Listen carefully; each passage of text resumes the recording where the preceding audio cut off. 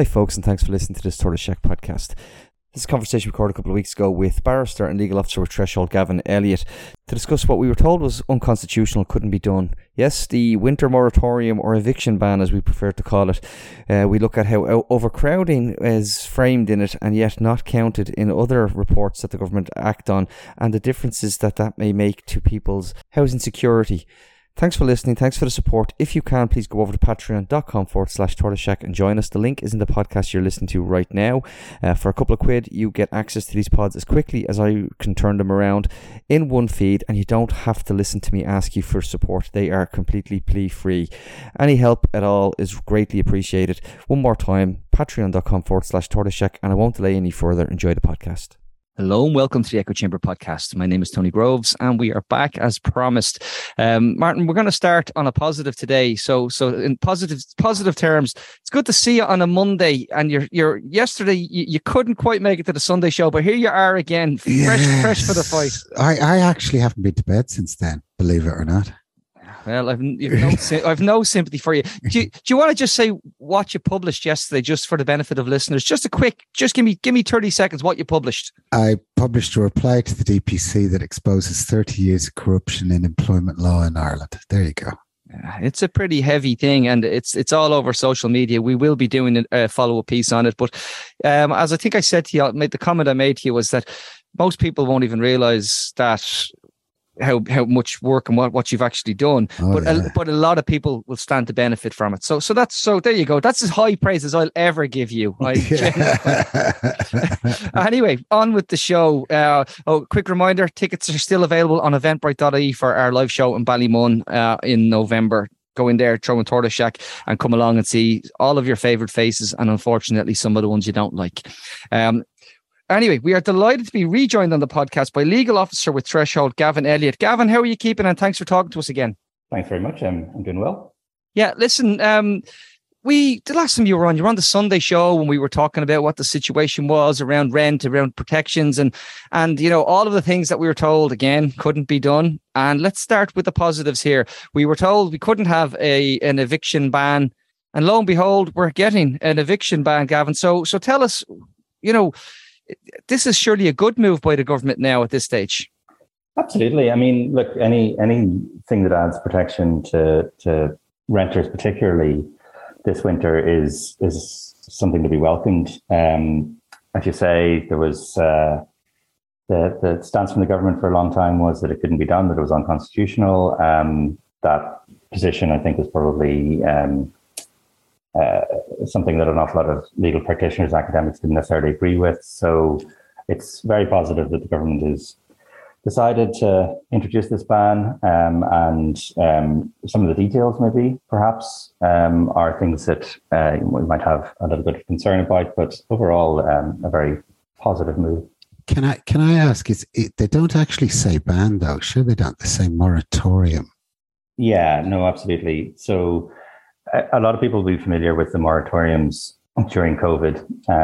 This is slightly different in the way it works. And it's, I think, in fairness, it's quite a confusing bill, and it's quite a confusing scheme that they've come up with. But yeah, the long and short of it is that people with notices of termination, which fall due during what is being called the winter emergency period, will have their termination dates deferred to another date. Sometime, some of them as late as June 2023. So the ins and outs of it are going to be quite maybe a little bit difficult for people to follow, because it depends on dates and it depends on all sorts of things. But yeah, it's a moratorium really, rather than a ban. It's deferring things for a certain period of time. And okay, before we get into that fudge and maybe pick apart some of the pieces, what are the strengths in it though? Like what are the good things that maybe, is there anything different in terms of what we learned from when we were able to do this during the COVID pandemic to when we're doing it for what you're calling a winter emergency, what you've called a winter emergency? Well, the big one, I suppose, is that it tackles the main grounds for eviction that are used. So Sale is obviously the big one. In Threshold, we'd see an awful lot of notices of termination for sale. And that's something that this moratorium sort of directly tackles in terms of, if you have notice of termination for sale between two dates, then that's deferred. And it will give people a certain amount of, protection and a certain amount of reassurance during the winter, particularly with things like the cost of living increases, but also the abject lack of emergency accommodation at the moment. So the accommodation for people who are experiencing homelessness it has failed, I suppose. Mm-hmm. That's a really fair comment, and I think we've seen that, and it's actually a worrying trend. We've seen, Threshold would on the basis of what the work was done, is obviously preventing people from going into homelessness was the best thing to stop the impact of homelessness. And now here we are where we're seeing what we've been talking about for years, but the state only talked about last week, and it was late last week when it went, we've new data that shows people from the private rental sector are making up the bulk of people going into homelessness. Gavin, we knew all this, didn't we? It's been the case all along. Certainly, the main driver of homelessness has always been the private rent sector and the insecurity in the private rent sector. I suppose what's changed maybe in the last couple of months is that we're seeing an increase in notices of termination. We're seeing an increase in evictions into homelessness, but we're not seeing the state being able to cope with those numbers. So we've seen maybe a change of attitude from some local authorities. This is something that we spoke about at an Oireachtas committee recently, where some local authorities are maybe putting in place sort of procedural barriers that wouldn't have been there before. So they're asking people to challenge notices where that wouldn't have necessarily been the case before. And that's completely understandable from the point of view of frontline staff in local authorities, because they don't necessarily have anywhere for people to go. But it does, I suppose it does indicate that there really isn't any capacity left in terms of emergency accommodation. So that's, I think, one of the reasons why this moratorium has been introduced is that, from the point of view of the government, they have to do something to stop that people entering into homelessness or people entering into homeless services. But even with that, Gavin, this is am I right in saying this is probably the worst it has ever been? And there is no cavalry coming over the hill. This is cross your fingers and hope that you get through the winter. Can I actually be, again, I'm going to try to be positive again. There are some things that have happened whereby now the government can have given the powers to local authorities to buy some of the properties if they're going to sell them, so the tenant is unaffected. Some of those things can happen. They've put a budget aside, and Gavin, we've been calling for that for years, and so that means that if someone is selling out from under the tenant, Martin, the state can step in, buy it, and the tenant is unaffected, and it becomes in effect a de facto social affordable home. But is it too little, too late? Gavin? Yeah, that's the point, I think. I mean, in fairness to some of the people who were opposing the idea of a moratorium, and I think the Taoiseach just said, if he went rogue. But to give him his due, I suppose there's it was a good point. What's going to be different in March? If we have a moratorium, are we not just kicking the can down the road for a few months, where we'll have exactly the same situation emerging then? And that's a reasonable point. I think the moratorium, it does two things really. It gives individuals, that kind of protection against being made homeless this winter, but it also gives the state a little bit of time to deal with those. Yeah, but if we really wanted to deal with the issues, we'd have a 3-year suspension on with grounds. And again, I think you would be very clear as well that if there's antisocial behaviour, if there was refusal to pay rents, if there was these exceptional circumstances, evictions should still be possible. I mean, there's yeah. I mean, and that was the case during the moratoriums as well. There was certain procedure in place for rent, but and antisocial behaviour was always an aspect of the moratoriums that where evictions were allowed. But we'd also sort of be very clear that utter refusal to pay rent is different from inability to pay rent as well. Exactly. And I think that's what I was talking about, where there's no, I mean, we have situations where we've seen people who lost their jobs during the pandemic and now are coming out the other end with rent arrears, and they're finding it very hard to catch up. There should be some sort of facility similar to the I hate to say it, but the mortgage arrears system where they worked out a way of actually working this out, and the state will have to step up if they have to, because it's cheaper to bloody reduce those arrears than deal with someone showing up at Parkgate Street and presenting as homeless. I'm sorry, but it's just really frustrating when we don't have that joined up thinking. You raised an interesting point as well, though, on social media about the unintended consequences of this. And you spoke about the overcrowding and that. Do you mind giving listeners a little insight into that? Because, not to sound very Leo Varadkar about this, but he often likes to say, well, the unintended consequences may be. So go on, tell us why you have the concern there. So I suppose one of the unexpected exemptions to the bill was the inclusion of overcrowding as one of the grounds where you could still evict a person. So I think everybody expected, antisocial behaviour and willful non-payment of rent to be exemptions, but the inclusion of overcrowding took us a little bit by surprise. And I suppose the reason for that is that, it's not one of the grounds in the Residential Tenancies Act that's used very often, but it is one that isn't really very well worked out or very well defined. We have a very old definition of overcrowding in Irish law, which goes back to 1966.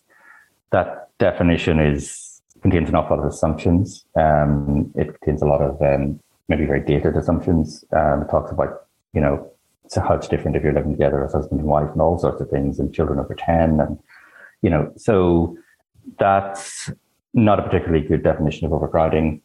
And if that's going to be used then as a grounds for eviction during the moratorium, then, that would obviously be a concern.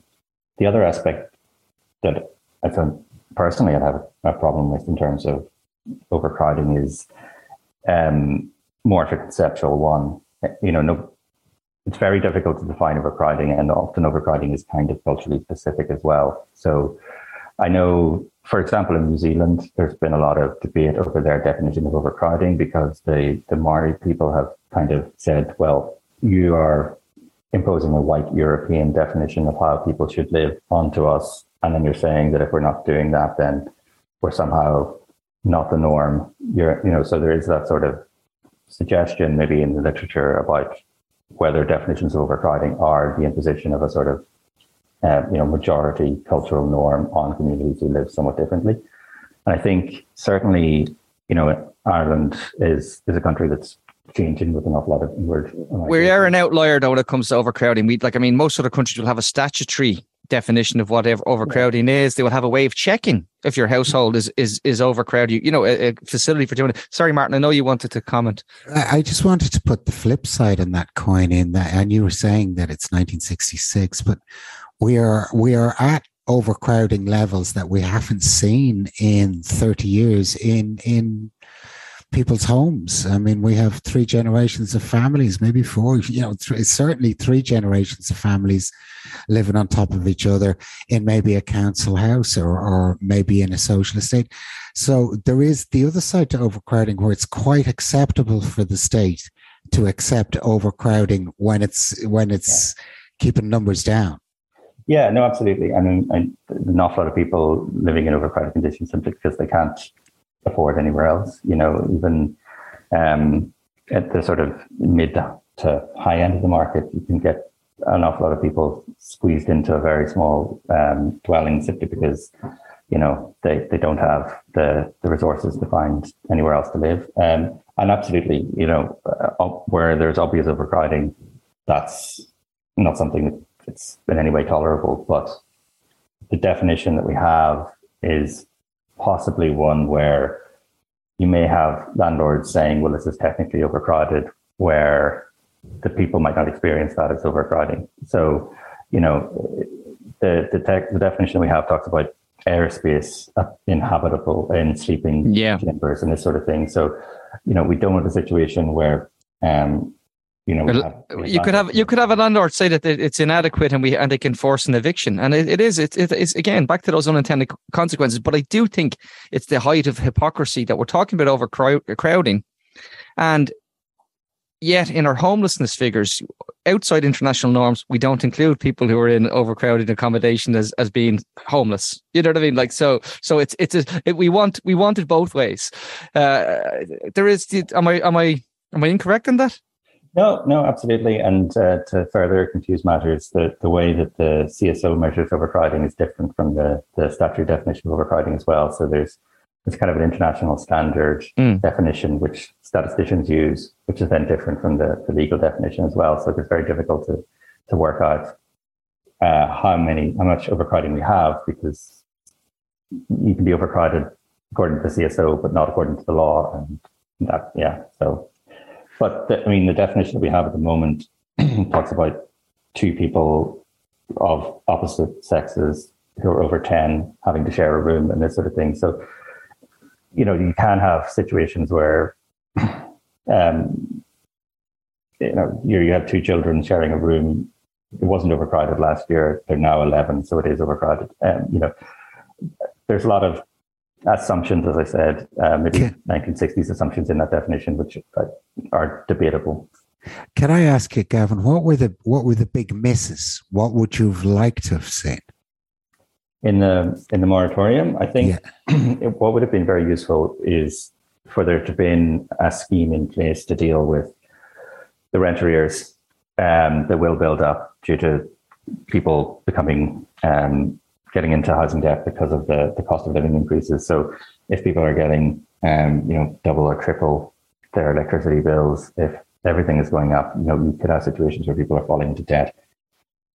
One of the ostensible purposes of the moratorium was to deal with the cost of living aspect of it, but there really isn't much there to deal with the rents that might fall, into arrears during the moratorium. So we would have liked to have seen, a rent arrears fund, rent arrears scheme, something to actually sort of deal with that, so that we're not coming out of a moratorium with people with, 2 or 3 months rent. And as you said, Tony, it makes no financial sense for the state to have somebody entering homeless services and, then the state having to pay for that. Like the option here is maybe say clear $3,500 worth of rent arrears, or pay 68,000 on average for emergency accommodation. I've one other point though, which I thought was quite interesting. If you recall, when the government were finally, when the Taoiseach went a little bit quieter and the Minister for Housing started to speak up and the Taoiseach found his voice and said, we're going to do this, the Irish Property Association, representing small, medium landlords, came out and said, we're going to go and sue. First of all, they can't, because, they can't have, but an individual may be able to take that case. The idea then was really interesting to me, because I remember sitting with the former Minister of Master of the High Court, Ed Honohan, saying he'd love to see it tested, the right to property versus the common good. Am I wrong in saying this might be an opportunity to actually get it tested? Yeah, certainly. I mean, there could be an awful lot of unintended consequences for the, speaking of unintended consequences for the IPOA, if there's a danger there for them, I suppose, if they were to take a case to the High Court or Supreme Court and the courts were to say, no, that's absolutely fine. No issue with that whatsoever. Then once the courts give it the imperator, it then becomes, a policy response, part of the policy toolkit potentially forever. So the IPOA perhaps would be well advised to think carefully about whether or not they want to challenge something, because you could end up copper fastening it as, 100% constitutional. And I think most commentators would kind of look at a proportionate, balanced, time limited ban on evictions as something that wouldn't necessarily raise a massive concern that it might be unconstitutional. Obviously, will be up to the courts, but there's been quite a few articles even in the Irish Times recently enough from academics saying it would appear that this is probably fine. Yeah. Despite being told, an advice of the Attorney General. On the advice of a very well-off landlord. What was it about the millionaire Attorney General? Like a multi-million euro portfolio of investment property. But we do have to be serious about that too. That is kind of the essence of the problem, is that we have a system that sets up that benefits landlords or balances the equation more in favor of landlords than tenants. And we do have to be serious about that. Yeah, no, absolutely. And then certainly, the right to private property has been something that's plagued housing legislation for a very long time. There's a Senator Colette Gallagher, when she was a senator, commissioned from the Oireachtas Library Research Service a report which laid out, I think it was maybe 17 pieces of legislation which had been banned, or which had been responded to by the government for saying that by saying that it was unconstitutional. So, where the Constitution had been used as a sort of shield, just kill off progressive housing legislation. So it's very positive, I think, that we're seeing maybe the government being a little bit more imaginative, but we also, have had a very long time with the government saying that anything that even potentially would, impose upon private property rights is unconstitutional, and they can't pass unconstitutional legislation, is their view. Gavin Elliott, Legal Officer with Threshold, thank you very much indeed for coming on and have this conversation with us this morning. I hope you keep well. Hope you have a nice day, Gavin, and keep on rocking. Keep doing what you're doing. So, folks, we are back tomorrow. I don't know if you it actually is all one of a piece. So we've been talking about the crisis in accommodation. We've seen where we went from a white paper, an ambitious white paper to abolish direct provision, to now talking about how we charge people rent for staying in direct provision. And now an article was published in the Irish Examiner by their political editor Danny McConnell this morning, and it's just factually incorrect. It's factually incorrect, and it's talking about, and don't take my word for it, take Wendy Lyons, human rights solicitor's word for it, and Wendy will be joining us to talk about the problems that's going to create and how it feeds a narrative of deserving refugees and undeserving refugees, and how we need to push back against that. Because, I spoke about it on the Sunday show, this racist hashtag that's been commandeered by the far right of Ireland is full, with 166,000 vacant properties, with a quarter of that in holiday homes, with about this 70,000 somewhere we don't really know, honestly, be under derelict properties, because the registers are all different and some of it's self-reporting. Don't give me that bullshit. Don't give me that bullshit. We'll be back when we're talking to Wendy as well. Thanks again to Gavin and Martin. It was good to see you. And we talk. I don't know what you people are doing up at this hour of the day. What is wrong with you all? Talk to you soon, folks. Take care. Bye. Tony and Martin, Martin and Tony, speaking to interesting people only. It's the Echo Chamber podcast. Subscribe now on Patreon.